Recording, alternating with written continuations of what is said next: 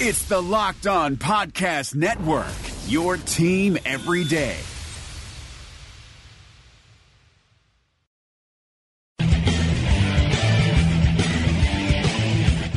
You are Locked On Jazz, your daily podcast on the Utah Jazz. Part of the Locked On Podcast Network, your team every day. It is Locked On Jazz for the 25th of February. What happened over the weekend? What are the playoff implications to it? The Jazz at OKC, one of the great ones of all time, but oh, how painful. And a bounce back versus Dallas. It's all coming up on today's edition of Locked On Jazz. Pow!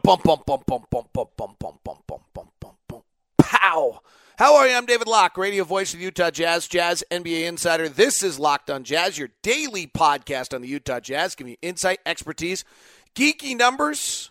You can get it at Apple Podcasts, Google Podcasts. You can get it at Spotify as well. And when you get in your car, you can tell your smart device to play podcast Locked On Jazz. Thanks so much for tuning in.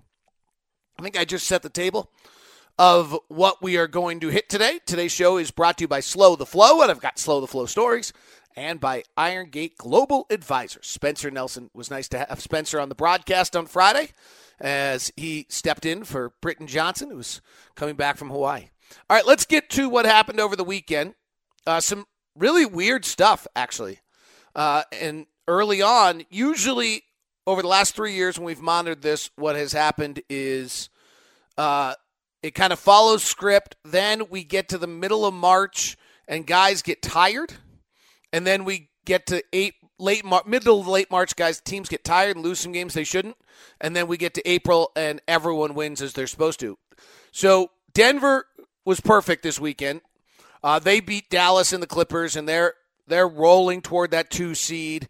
They only have 6 games where they're below 50% left the rest of the way. They are cruising toward 55 or so wins and looking very good doing it. They play the Thunder coming up on Tuesday and us on Thursday and are in good, really rolling from that point. Oklahoma City and the Jazz played Friday. We know about that incredible game. What's interesting is OKC was supposed to win that, and it cost them the next night when they suddenly lost a game that was an 86% win probability game against Sacramento. So that's an unexpected loss for OKC that, obviously had the Jazz got them on the night before, you don't know necessarily that they would have lost to Sacramento, but that was a tough matchup. They go to Denver. That's not an easy one for them. They've got a bunch of games coming up here. Be interesting to see how OKC plays between now and when we see them on March 11th. This is a real stretch for them. They haven't played good teams all year, and they're finally doing so. Portland just is walking, and this is where this weekend gets important from a Jazz standpoint. Portland is just winning games and deserves great credit. And when we did this schedule, the thing about Portland is they only had 2 certain wins. They had 9 should wins. If you're new to this, certain wins are 80 to 100% win probability. Should wins are 60 to 80 win probability. Pick'ems are 40 to 60 win, then 20 to 40 is unlikely. Portland had 6 games that were unlikely or no chance. That's the Clippers have 8, the Kings have 17, and then Portland of the good teams had the most. Utah only has 2, Houston has 4, Oklahoma City has 4, Denver has 6, and Portland has 6. Portland got a win in one of those 6 against the 76ers on Saturday. And then pick'em games, the Lakers have 8, Portland has 8. Again, Portland has the most. So Portland has the most 50-50 games and the most games where they're 40% or lower of anyone other than the Kings and of all the good teams in this. Of the good teams in the pick'ems, Denver's got 4, Oklahoma City's got 6, Portland's got 8, Houston just 3, Utah just 3, San Antonio 7. And Portland got a win against Brooklyn in one of those on Friday night. So a great start out of the break for Portland. And here's what's tough, is if Portland starts to exceed expectations a little bit, we project Portland out at 50 wins right with Utah. Houston, I have projected at 51. Give Portland just a bump of a game here, which they kind of have already earned. And all of a sudden, for the Jazz to be able to get home court advantage, you're going to need 52 wins. That means you have to go 19-23 the rest of the way unless somebody dumps one. Right? Isn't that where we are? 19-23 the rest of the way to get to 52 wins. I think, and that's just being, I'm not sure that gets it done. If either of those teams exceed what they're doing anymore, it might not get it done. But that's where the Jazz sit right now, is not being 19. We've played 20, so we have 23 left. So 19-4 the rest of the way would get us to 52 and maybe get us home court. Might have to be 20-3. Home court, that's the OKC loss, eliminated really catching OKC, which was pretty close to eliminated anyway. But unless OKC really falls on its face, but that's a 2-game flip if you could have gotten that. Houston lost a game they were expected to win against the Lakers. They were 61%, but then turned around and won a 20% game against the Warriors. Houston still projecting around 51, so that's why we're coming with 52. We lost the game we were supposed to. The Thunder beat the Mavericks. The story of our season is going to be whether we win the games we're supposed to win. We're 85% against the Clippers coming up here. The Clippers play their third game in 4 nights. They played a night against Dallas. They got waxed yesterday by the Nuggets. Then we go to Denver and are expected to lose. And after the Denver game, the next time that we are not favored will be April 7th if we could be favored. But after Denver on Thursday, we will be favored. It doesn't mean you win, but we're favored in every single game but one the rest of the way. And so, if you have a 60% win probability, you only win 6 out of 4. If you're favored by 1, you probably only win those, 5 out of 10. But it at least gives you a concept of what's important here for the Jazz moving forward is how they play as much against the Thunder as how they play against Dallas, which they were really good. And they're really good against the Thunder too. Frankly, we're playing well. But the Clipper game at home on Wednesday, to me, is more important than the Denver game on Thursday. It doesn't feel that way. Denver's ahead of you in the standings. It's a benchmark, all that kind of stuff. That's not how it works. San Antonio has lost 2 in a row, including a loss to the Knicks that got mentioned during the Oscars. That gets interesting. San Antonio, we had projected at 47. They weren't supposed to beat Toronto, but they certainly were supposed to beat the Knicks. We're not sure what the Clippers are doing. Sacramento's schedule is brutal, and we're not sure what the Lakers are doing. There might be a really big slide to the bottom between 7, 8, and 9, meaning that the Lakers get in. Could even mean the Lakers get in at 7. If San Antonio doesn't pull this together, they play Brooklyn tonight. They're only a 40% win probability in that game. Clippers beat the Grizzlies in a pick'em game. That's pretty important for the Clippers. They have 7 of those. Lost to the Nuggets, not a big deal, but they just got blasted. But we'll see. Tonight's a game where they're expected to beat Dallas on the back end of a back-to-back. Sacramento lost to the Warriors, which they were supposed to, but then in a no-chance game, and they have 8 of them pulled off a win against the Thunder. It'll be interesting to see how they've got 17 games with a win probability at 40% or less to Sacramento. 2 of them coming up, Timberwolves and Bucks next. We'll see whether they can pull those off and suddenly become a viable playoff team. Right now, we had them 2 games behind the Lakers in 10th, 3 games behind the Clippers in 8th, and then the Lakers' loss to the Pelicans is terrible. They play the Grizzlies tonight. They beat the Rockets with a helping hand. All right, so that's the look at the playoff push where we are. Takeaway from the first weekend is the Jazz are going to have to be impeccable if they're going to get home court. And that 6-3 series against Oklahoma City is, to me, sitting here on the 20. Originally when we did this, I thought the Jazz would be 50 wins, 5th seed against Houston. The way Portland just played this weekend and got those wins, I slide us to 6, 3rd against Oklahoma City. Which would be ugly. Wouldn't want to play them in the playoffs. Actually, I'll play them in the second round of the playoffs, but not the first round of the playoffs. All right, I've been asking you guys to share your slow the flow ideas, and I've been getting them. They're great.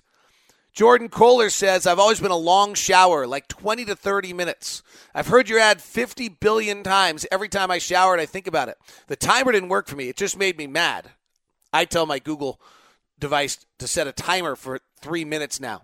So I made a game out of it. I play one song on my Spotify playlist, and I need to be done showering by the time the song is over. So now I shower for like 2 to 5 minutes. It's still probably longer than I should, but compared to what I was doing, it's a huge change. The song gets me awake and doing all my shower tasks. Might be a little corny, but it helps me, and I've made more time to eat and do other things before work and class. See? That's kind of cool. Jordan Kohler, thank you very much for slowing the flow. Make him a WER All-Star. Ian Patrick says, just wanted to let you know I don't live in Utah, but I'm taking steps to slow the flow here in Omaha. Every time I shower, I play a song through my Bluetooth speaker and make sure my shower is over by the time the song ends. I'll make sure the song is under 3 minutes. We need to save water everywhere. Thank you very much to Ian Patrick as well as Jordan Kohler for the great ideas. You are WER All-Stars. That's right. We want to slow the flow, and it makes massive difference if all of us do it. Go to slowtheflow.org to find out more. That's slowtheflow.org and send me at dlock09@gmail.com your Slow the Flow stories. That's dlock09@gmail.com to get your Slow the Flow All-Stars. Seriously, you guys, that's amazing work right there, because just that little, well, those were big changes, frankly. That wasn't little. That's a big, big change that Jordan made from a 30-minute shower to doing that. Just absolutely awesome. So thank you very much to Jordan for doing that and saving the Slow the Flow. When you save that one, if we all save that 1 gallon of all the listeners on this show, be pretty incredibly awesome. Now, let me tell you a little bit more about Irongate Global Advisors with my friend Spencer Nelson. Irongate Global Advisors is a Salt Lake financial group that's got a unique combination of talent. Spencer Nelson, former Utah State Aggie, is now working with him. That's how I found out about him. It's probably worth noting Spencer's not just a hoop guy. He's got an MBA, accounting and finance degrees, worked in private equity, worked in Wall Street. Super smart dude. Anyway, got 2 guys leading this crew. Brian, who's a former Utah State guy, longtime investment management. He's the chief investment officer. And then there's Brett, who Spencer tells us about. Brett has a very cool background, which includes an opportunity he had to work with an options shop in Chicago named Thinkorswim, which is a very well-known options trading shop in the options world. He brings that unique skill set to Irongate, which adds another component to Brian's active management and being able to use options as an asset class to provide protection in down markets and generate income when markets are doing well or flat. Being able to combine myself and Brett and Brian's background and skill sets provides kind of a perfect marriage that really differentiates Irongate Global Advisors and provides real value to our clients. Find out more about Irongate by calling Spencer at 888-591-0334. That's 888-591-0334. Or email Spencer at spencer@igga.com. That's spencer@igga.com. Anytime we're talking investing, please understand that past performance isn't indicative of future results. Also, options may not be for everyone. They have different risks. Make sure you consult a professional before doing anything with them. Do your due diligence. All right, let's dig into the weekend. The one we want to talk about is the Oklahoma City game. Pretty fascinating game to me in a lot of different ways. I saw the narrative. I didn't disagree with it. I'm going to be told, really the feeling was Ricky's 8 turnovers cost us the game, right? No need to hide behind that. I'm not going to tell you that I left the arena feeling a lot differently. I think that's now, but let's walk through this for a second, because I think it's a lot more complicated than that, as it all often is, and in the moment of despair after what was one of the truly great games I have ever been a part of. I was talking to Matt Pinto. I mean, both of us, who's the play-by-play announcer for the Thunder, and I was like, am I in the moment? Or was that one of the great games that we've ever called? So, I mean, I've got 10 years in the league with the Jazz, 11 with play-by-play overall, and 25 years of working on broadcast. I'm certain I've had regular season games that good. It just didn't feel like it. I mean, that was the whole shebang. A close game, double overtime. The stars were amazing. Rudy and Donovan were incredible. Paul George and Russell Westbrook. Role players made plays. Offenses, which is what fans like, were awesome. It was a pretty interesting game. I mean, the Jazz turned it over 19% of their possessions, which is one of their 5 or 6 highest of the year. But Oklahoma City's whole defense is built to force turnovers. So I think you have to look deeper than just saying, well, Ricky's 8 turnovers and our 24 turnovers killed us. Now, 24 turnovers is a totally misleading number because of the fact that we played 120 some odd possessions that night by the time you're into double overtime. But I'm going to go away from the numbers for a second and just give you kind of the strategy if you watch that game what the Jazz were doing. What the Thunder want to do is bring 2 guys on the ball at all times. So when the ball handler comes off a pick, the Thunder want Steven Adams to come up high, impact the ball handler, put pressure on the ball, overplay passing lanes out of that, and create turnovers. They're not a good half-court offensive team, so they want to force these turnovers, get out and run, let Russell get going like that, let Terrence Ferguson fly into the basket. That's who they are. That's how they play. And if you can keep them in the half court, you have a pretty good chance. They play the second most amount of possessions in the NBA in transition. And they do it by forcing the most turnovers in the league. So to avoid that, what Quinn Snyder did in a completely brilliant move is he would take Ricky Rubio to angle right, and Rudy Gobert would be standing at the top of the key or even at the free throw line, and Rubio's about top of the three-point line or a step inside. And instead of bringing Gobert over for the pick or running it from the top where you run a pick and roll from the top where now all of a sudden they're able to impact the ball with you going backwards because you're coming at the pick and Steven Adams, this big monster New Zealand rugby player who happens to be 7 feet tall, is coming at you in his all-black shirt. Not really, but All Blacks is a rugby team, by the way. And he's coming at you, and you're now retreating, and is that Quinn spread it out, never brought the pick over. So now Ricky's going downhill at Steven Adams, who's now retreating instead of coming at you. And the unique thing is, by doing this, Steven Adams is forced to jump to the ball side, the defender side of the ball, over on the right side, leaving Gobert to roll to the basket relatively uncontested. What Oklahoma City then does is comes over from the weak side with their super long Jeremy Grant, Terrence Ferguson, bumps Gobert, leaving for wide open shooting on a corner three or the likes. However, what they've also done is suddenly you've got Ricky Rubio with the ball in his hands going at Steven Adams, as well as having his defender on there, as well as having Jeremy Grant in the lane in a very congested area. And while you have just blown up Oklahoma City's defensive scheme, you have created high-risk passes. The high-risk passes led to the Jazz having an offensive rating against one of the best teams in the league of 117.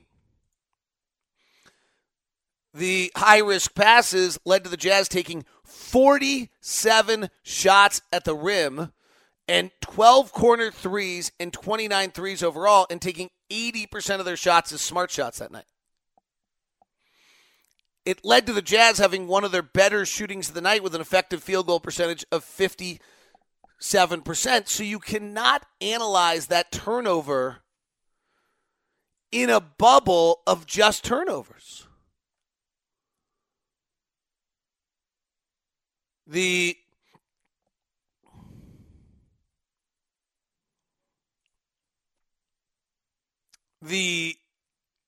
way you have to analyze this is something no one's doing, which is trying to figure out, of those 8 turnovers Ricky made, sure, the alley-oop with 3:30 left, up by 6, where if you score, the game's over, was an inane play.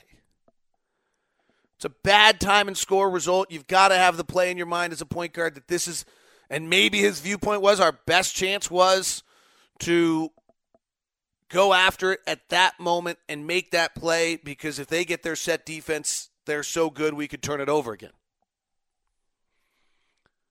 I think that's a, and maybe that was his decision. I thought that was a really poor play. I thought that was a really poor decision. But in the bigger scope of things, I think you've got to take a minute and really look at, okay, yeah, there were 24 turnovers in that game, but that's also one of our best offensive games of the year. So it's easy to just put in a capsule a single turnover and say, well, that's completely, why we lost the game. But it's ignoring the fact that that same offensive scheme that created some high-risk passes also led to 50-whatever shots at the rim, a bunch of corner threes. I mean, the Jazz have just completely blown up Oklahoma City's defensive system to be able to get amazing looks against them. It's just the risk is you turn it over. And that's what Oklahoma City does. Oklahoma City's number 1 in the league at forcing turnovers. In the loss to Oklahoma City earlier this year, we committed 19% of our possessions as turnovers as well. 18.8. Had an offensive rating of a 106.4. I think I'd far rather have a few more turnovers. In the 1-point loss to Oklahoma City, we had our lowest turnover rate against them all year, and one of our best turnover rates at 12.5, but our offensive rating was a 102. So which of these three would you rather have? A 19.3 percentage turnover rate with an offensive rating of 113, an 18.8 turnover rate with an offensive rating of 106, or a 12.5 turnover rate with a 102.0? It's a no-brainer, the game we had the other night. So to go hammer on the turnovers, I think is really, really misleading. It felt it. Now let me just say this really clearly. In the moment, listen to my play-by-play call. I'm going nuts every time we turn it over. Turnovers feel terrible.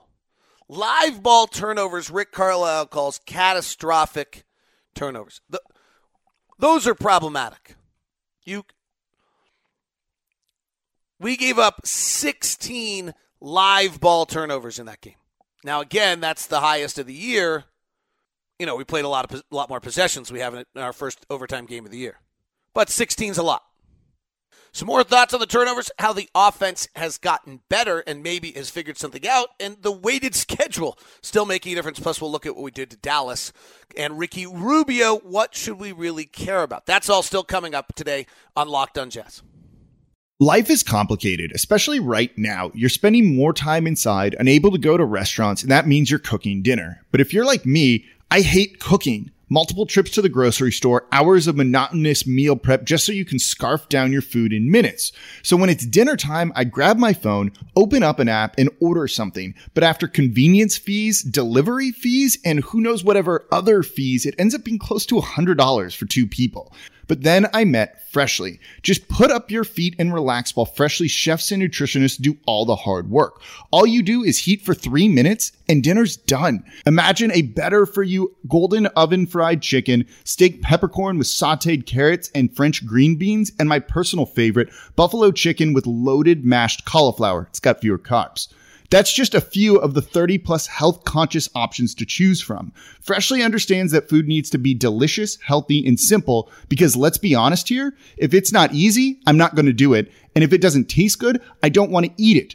Freshly is offering our listeners $40 off for their first 2 orders at freshly.com/lockedonnba. That's freshly.com/lockedonnba.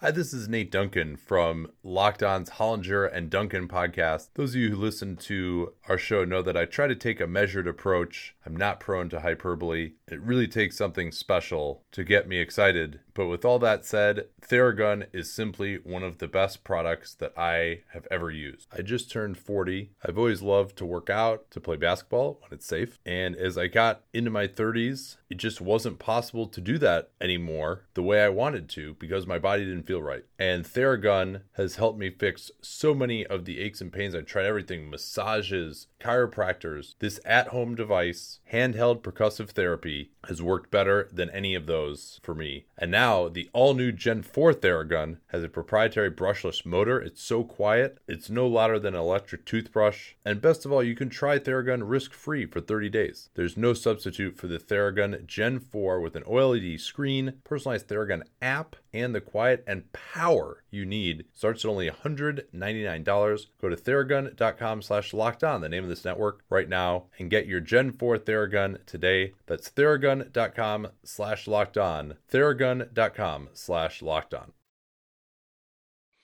So it was certainly problematic. While I was calling the game, I lost my head when we turned it over 3 times in a row. At the same time, I guess what I'm trying to say is you've got to get, when you analyze turnovers and you zero in on that, you've got to look at the bigger, larger scheme of things, which is we had a hell of a good offense tonight. Heck of a good. Our offense, interestingly, by the way, something might have changed here.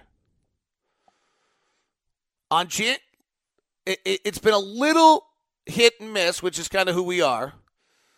But if you kind of walk back the last 10 games or so, there's a little something interesting going on with how good we are offensively, and I wonder if Quinn has figured something out. So if you go to the Minnesota game, last 10 games, our offensive rating, we weren't particularly good against Minnesota, the 2 Minnesota games. Our offensive rating is a 112.4 in the last 10 games. Now, helps to have a 122 against Atlanta and a 114 against Phoenix, but we had a 124 against San Antonio and a 127 against Dallas. I mean, some of this is we're not playing as good at teams and our offense is better, but over a course of 82 games, you should really be evaluating yourself based on who you've played. And that's a case where we have played such a loaded schedule, a lot of our numbers are still skewed in the wrong direction. So as we play the rest of the season, favored in almost every game and playing not as good defensive teams, we may see that we're better than the 20th offensive team we've been all year, rise up to about 15th, and we may see that our defense goes against the first, and then stunningly we get right to where we were a year ago and feel much better about it. I have never been a part of a year in which the schedule has dictated the narrative as much as this one. And I think it's because really Oklahoma City and Utah, as we showed, are awfully close. I think Denver and Utah are actually awfully close. I think all of these teams are much closer than they've ever been before. And so when you have a schedule that, for the case of Oklahoma City, has been dramatically different than everybody else, and in the case of the Jazz has been harder than everyone else, you end up with a very different feeling about who you are, as much based on opponents as anything else. I want to finish the show today with a thought on Ricky Rubio and his game against Dallas. He was great. And his second half of seasons have been better, and hopefully he will continue to improve. The thing I think so interesting, and I did this the other day when I was asked like the key player for the season, and Ricky, none of us think that Ricky Rubio is a top 10 point guard in the NBA. Just, right? None of us do. We think that Ricky Rubio is a great team leader and that he gets a lot of 50-50 balls and he plays with a great deal of energy and he's kind of the passion of the team, and for those things we love him. When he's going up against Russell Westbrook for 40 minutes, he's just physically outmanned, which has to be mentally trying, and thus he makes mistakes. Same thing Joe Ingles is going through with Paul George. At some point, that's a pretty unfair ask. For the next 2.5 hours, I'm going to put you up head-to-head with a guy who's vastly superior physically to who you are and make you try to deal with it. I mean, Russell took Ricky down on the post and for 2 of the first 3 possessions and just, dominated him and screaming at Quinn saying, he can't guard me, and Russ was ready to go. Maybe it's more important that Ricky comes out against San Antonio, goes 7-13, scores 16 points, leads the Jazz in a win against Spurs, has a good game against Phoenix, and blasts Dallas. What might be really, really important is not, against Houston, Ricky's wasn't great in the 27-point loss to the Rockets, and it would be ideal if we could suddenly ask Ricky to step up and handle Westbrook and handle Steph Curry and handle Dame Lillard. But that's not who he is. That's asking something out of him that's probably not in his skill set.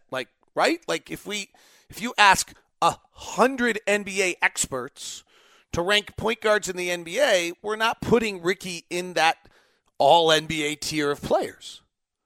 So why are we expecting Ricky to have particularly good nights against all NBA point guards? What might be far more important is that when playing the Bryn Forbes, the Eli Okabos, the Trae Youngs, Jalen Brunson, that he wins those matchups in dominating fashion. And that's what he's done recently. That those are the matchups that he has to win in dominating fashion. And I think he's done it.